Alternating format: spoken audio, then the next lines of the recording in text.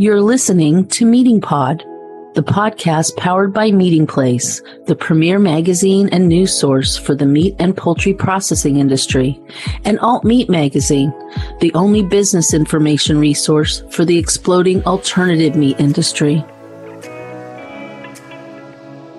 Hi, I'm Julie Larson-Brisher, Science and Technology Editor for Meeting Place Magazine. Welcome to episode 45 of Meeting Pod, where we're talking poultry science and research trends with one of my favorite scientists and all-around favorite people, Dr. Denise Hurd, Director of Research for the U.S. Poultry and Egg Association and the U.S. Poultry Foundation. It's been a year since Denise was Meeting Pod's very first guest, and I'm really looking forward to getting the scoop on U.S. Poultry's research programs, from scientific insights gained in 2021 to what's in the pipeline for poultry research in 2022. Denise administers the All Feather Association's and its foundation's Comprehensive Research Program and Board Research Initiative Program, which encompasses all components of poultry and egg production and processing. She also provides leadership of the Foundation's Research Advisory Committee, receiving and evaluating research proposals and making recommendations to the Board of Directors for both organizations for funding approval. More than $33 million has been reinvested in research funding by U.S. Poultry and its foundation, with more than 50 universities and federal and state facilities receiving grants over the years. Currently, the organizations are funding more than $1 million annually on a variety of industry-selected topics spanning all sectors of the poultry industry. We're also about 8 weeks away from the International Production and Processing Expo, the annual industry event organized by U.S. Poultry, the American Feed Industry Association, and the North American Meat Institute. In 2022, IPPE returns to an in-person event in Atlanta, and we'll have Gwen Venable, U.S. Poultry Executive Vice President of Communications, tell us more about the latest show activities and networking and education opportunities a little later in this episode. Welcome to Meeting Pod, Denise. We're delighted to have you as a guest for Conversation 2.0. Hi, Julie. I'm thrilled to be back with you for Podcast 2.0. Thank you so much for inviting me to share with you what's been going on with the U.S. Poultry Research Program since we last met.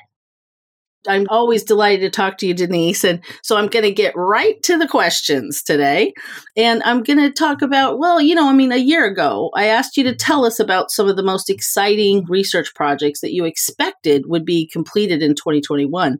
And were there any results from those funded projects that you'd like to highlight for our audience today? Yes, we had several projects to be completed in 2021, and I'd like to highlight a few of them. But I must admit that setbacks from the COVID-19 pandemic halted progress on a number of our active studies, and thus they're still being conducted. But let's focus on the positive and review some of the highly impactful projects that did get completed. The findings have been shared on the U.S. Poultry website for the benefit of the industry, as well as our new U.S. Poultry Research Highlight Series. So let's start at the processing plant and review what we learned over the past year about PAA, or peracetic acid. PAA has been an effective antimicrobial agent in the poultry industry, predominantly being used in chillers, but has recently been expanded to other unit processes. A recently completed study out of the Georgia Institute of Technology systematically assessed the fate and long-term effects of PAA solutions on poultry processing biological nitrogen removal, BNR, and anaerobic treatment processes, which are typically used by the poultry processing industry. The researchers also aimed to develop an effective methodology to either avoid or mitigate any negative effects. Some of the key findings of the project show that continuous direct addition of PAA solution at specific rates to the BNR anaerobic reactor did not affect system performance. Both processes were negatively affected by continuous feeding with residual PAA-bearing wastewater. However, the impact or the effect of the PAA on system performance was fast reversed and not lasting after feeding with PAA-free wastewater. The microbial community composition of the BNR system reactors shifted significantly over the long-term operation with addition of PAA solution, but the PAA impact was fast reversed after PAA addition was ceased. We learned from this study that nitrification, denitrification, and anaerobic degradation will be affected when wastewater with high residual PAA concentrations are expected at the end of the plant operation shift due to emptying chiller tanks, or in the case of accidental PAA solution spills. This information enhanced our understanding relative to the fate and effect of PAA solutions in processing wastewater treatment systems, information crucial for the rational design and operation of biological treatment processes, especially those related to biological nutrient removal and anaerobic wastewater treatment. So that's at the processing plant level. Now, moving on to the field, another interesting project coming out of the University of Maryland evaluated the differences in immune response, gut morphology and microbiome, and behavior of fast and slow-growing broiler chickens, which were challenged with Salmonella typhimurium. The prevalence of Salmonella in broiler flocks and products is an important production, food safety, and human health concern. Colonization of Salmonella in the chicken GI tract can be affected by many physiological and environmental factors such as age, genetics, nutrition, gut health, environment, stress, and management. The overall findings from this study design showed that breed had a much stronger effect than Salmonella challenge on the parameters measured. And a third completed project, hailing from Auburn University that I'll mention, addressed 4 alternative AVMA-approved euthanasia methods, which can be utilized for broiler breeders and turkeys when manual cervical dislocation is not feasible. The 4 methods included mechanical cervical dislocation, captive bolt, carbon dioxide inhalation, and electrical euthanasia. This project was important because on-farm euthanasia of large, heavy poultry, including broiler breeders and turkeys, can be particularly challenging, and the operator's ability to kill humanely depends greatly on their physical strength. Applying manual cervical dislocation can be very difficult on larger and mature poultry weighing between 4 to 30 kilograms. The data collected from this project show that the 4 methods evaluated can be used successfully to euthanize broiler breeders and turkeys and are safe to use when manual cervical dislocation isn't feasible. So these are just a few of the projects that we had completed in 2021 that I wanted to share with you today. And the full reports for all of these that I've mentioned can be accessed on our U.S. Poultry website. You know, Denise, that's that's 3, but it's a really wide range of different kinds of research. So my next question, what's new in research projects that are funded for 2022? And I'm not going to be surprised if you talk about this. This is a really wide range, right, of research that you're talking about. Well, your prediction is correct, Julie. I'm sure you already knew I was going to say, well, there's a lot that's new, exciting, novel, and unique coming out of the U.S. Poultry Research Program for next year. We recently funded several new projects. One of the projects is going to utilize dry hydrogen peroxide as a replacement for formaldehyde in commercial poultry hatcheries. We also recently funded 2 projects to research Salmonella retting in turkeys.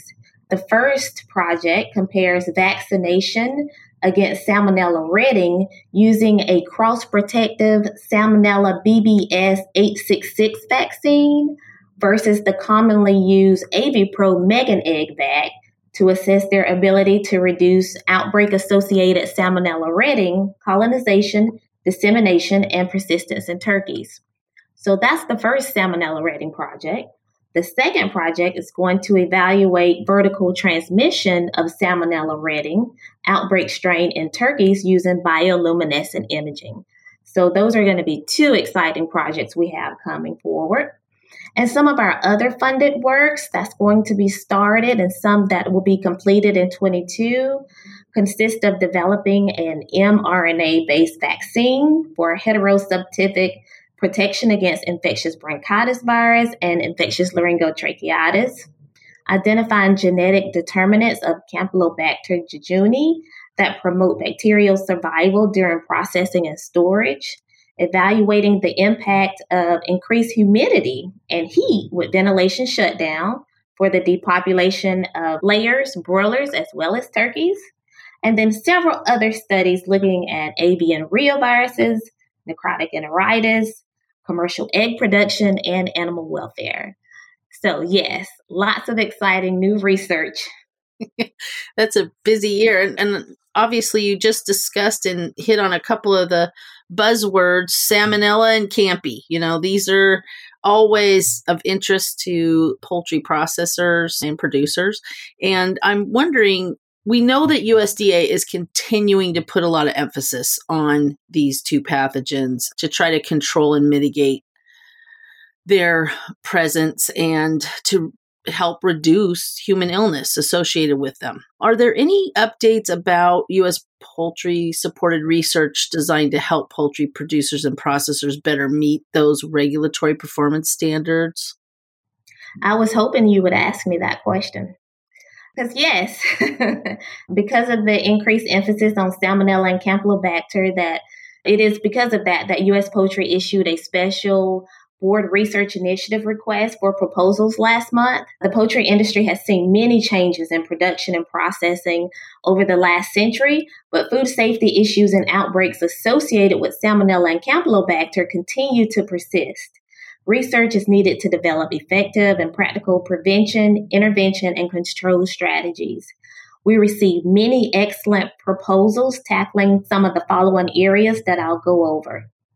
First, to develop effective and practical intervention strategies which result in quantifiable Salmonella and Campylobacter reduction at the breeder, hatchery, grow-out, and processing levels. To develop cost-effective and practical methods to quantify the impact of Salmonella and Campylobacter control interventions in the field. To evaluate interventions such as vaccination, prebiotics and probiotics, and immune modulators, and develop strategies for breeders and commercial turkeys and chickens to reduce or eliminate Salmonella and CAMPy of bird origin in the processing plant and final products. Also, to evaluate the ecology and survivability of Campylobacter throughout production, develop effective Campylobacter vaccines, and to answer two specific research questions. One being, does Campylobacter transmission from hens to progeny occur due to eggshell contamination or true vertical transmission? And the second being, can the molecular epidemiology of Salmonella serotypes in poultry help determine epidemiologic associations and shared sources? So as you can see, we are on top of everything that's coming out of the USDA, and we're going to try to answer those questions and tackle those questions with research. Well, and this might be a little off, but I've been hearing a lot more from the university level about growing and strengthening the science in the field of microbial ecology or microbiomes. And I know you mentioned that a little bit earlier.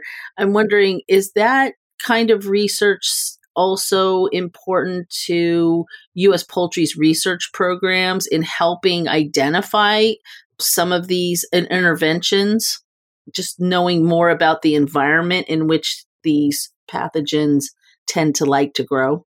I think that's hugely important. We can't really answer some of the tough questions until we know those answers, because it's all working together. So yes, that is a part of our research priorities that we have on our website. Is looking at basically the microbiome and the ecology of those different bacteria and viruses as well. What do you think, and probably it's inclusive of Salmonella and Campylobacter in particular, but what do you think are the most pressing issues for the poultry industry that scientific advances would help answer in the next several years? And Julie, I feel like that's a really tough question to answer without a crystal ball, of course. But what I can say is that animal welfare and food safety and environmental management are definitely at the top of the list. They stay at the top of the list. There are a number of projects going on in the industry around robotics and artificial intelligence.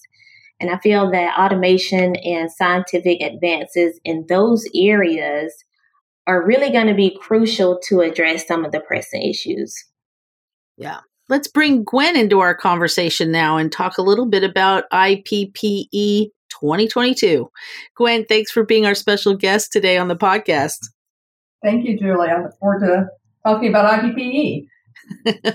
Well, it's really exciting that we're back to an in-person event in January. And I'm wondering, can you just tell us a little bit about the educational programs planned, what attendees can expect in terms of expo activities or career development opportunities?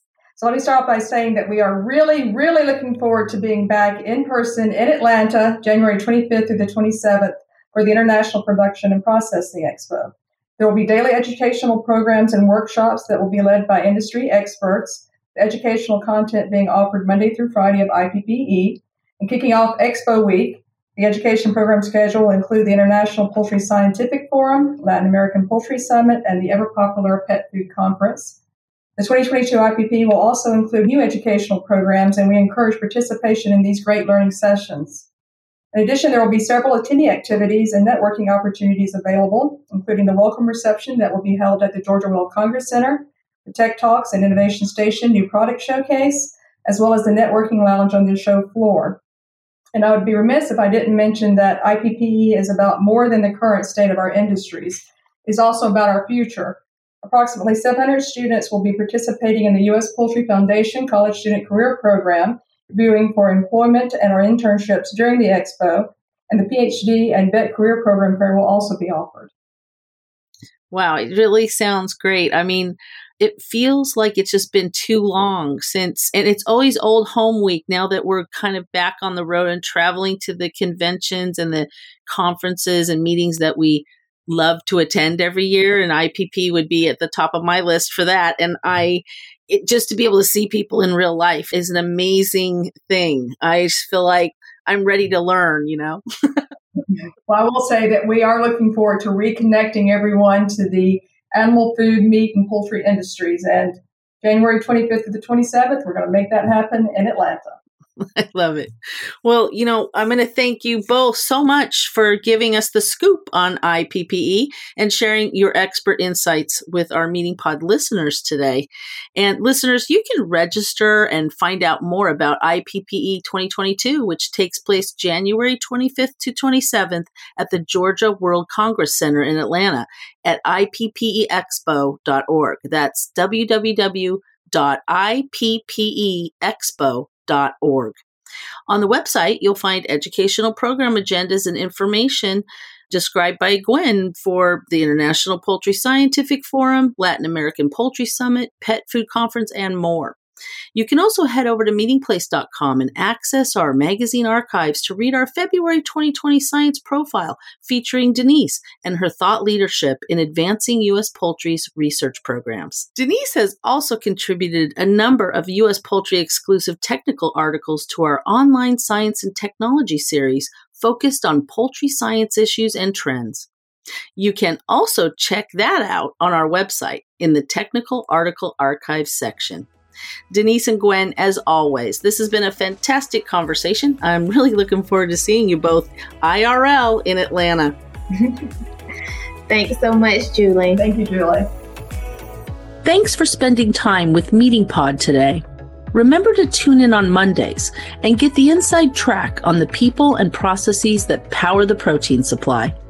Be sure to subscribe to Meeting Pod on Spotify, Apple Podcasts, or wherever you get your podcasts. And follow Meeting Place and AltMate magazines on social media, or visit our websites at meetingplace.com and alt-meet.net.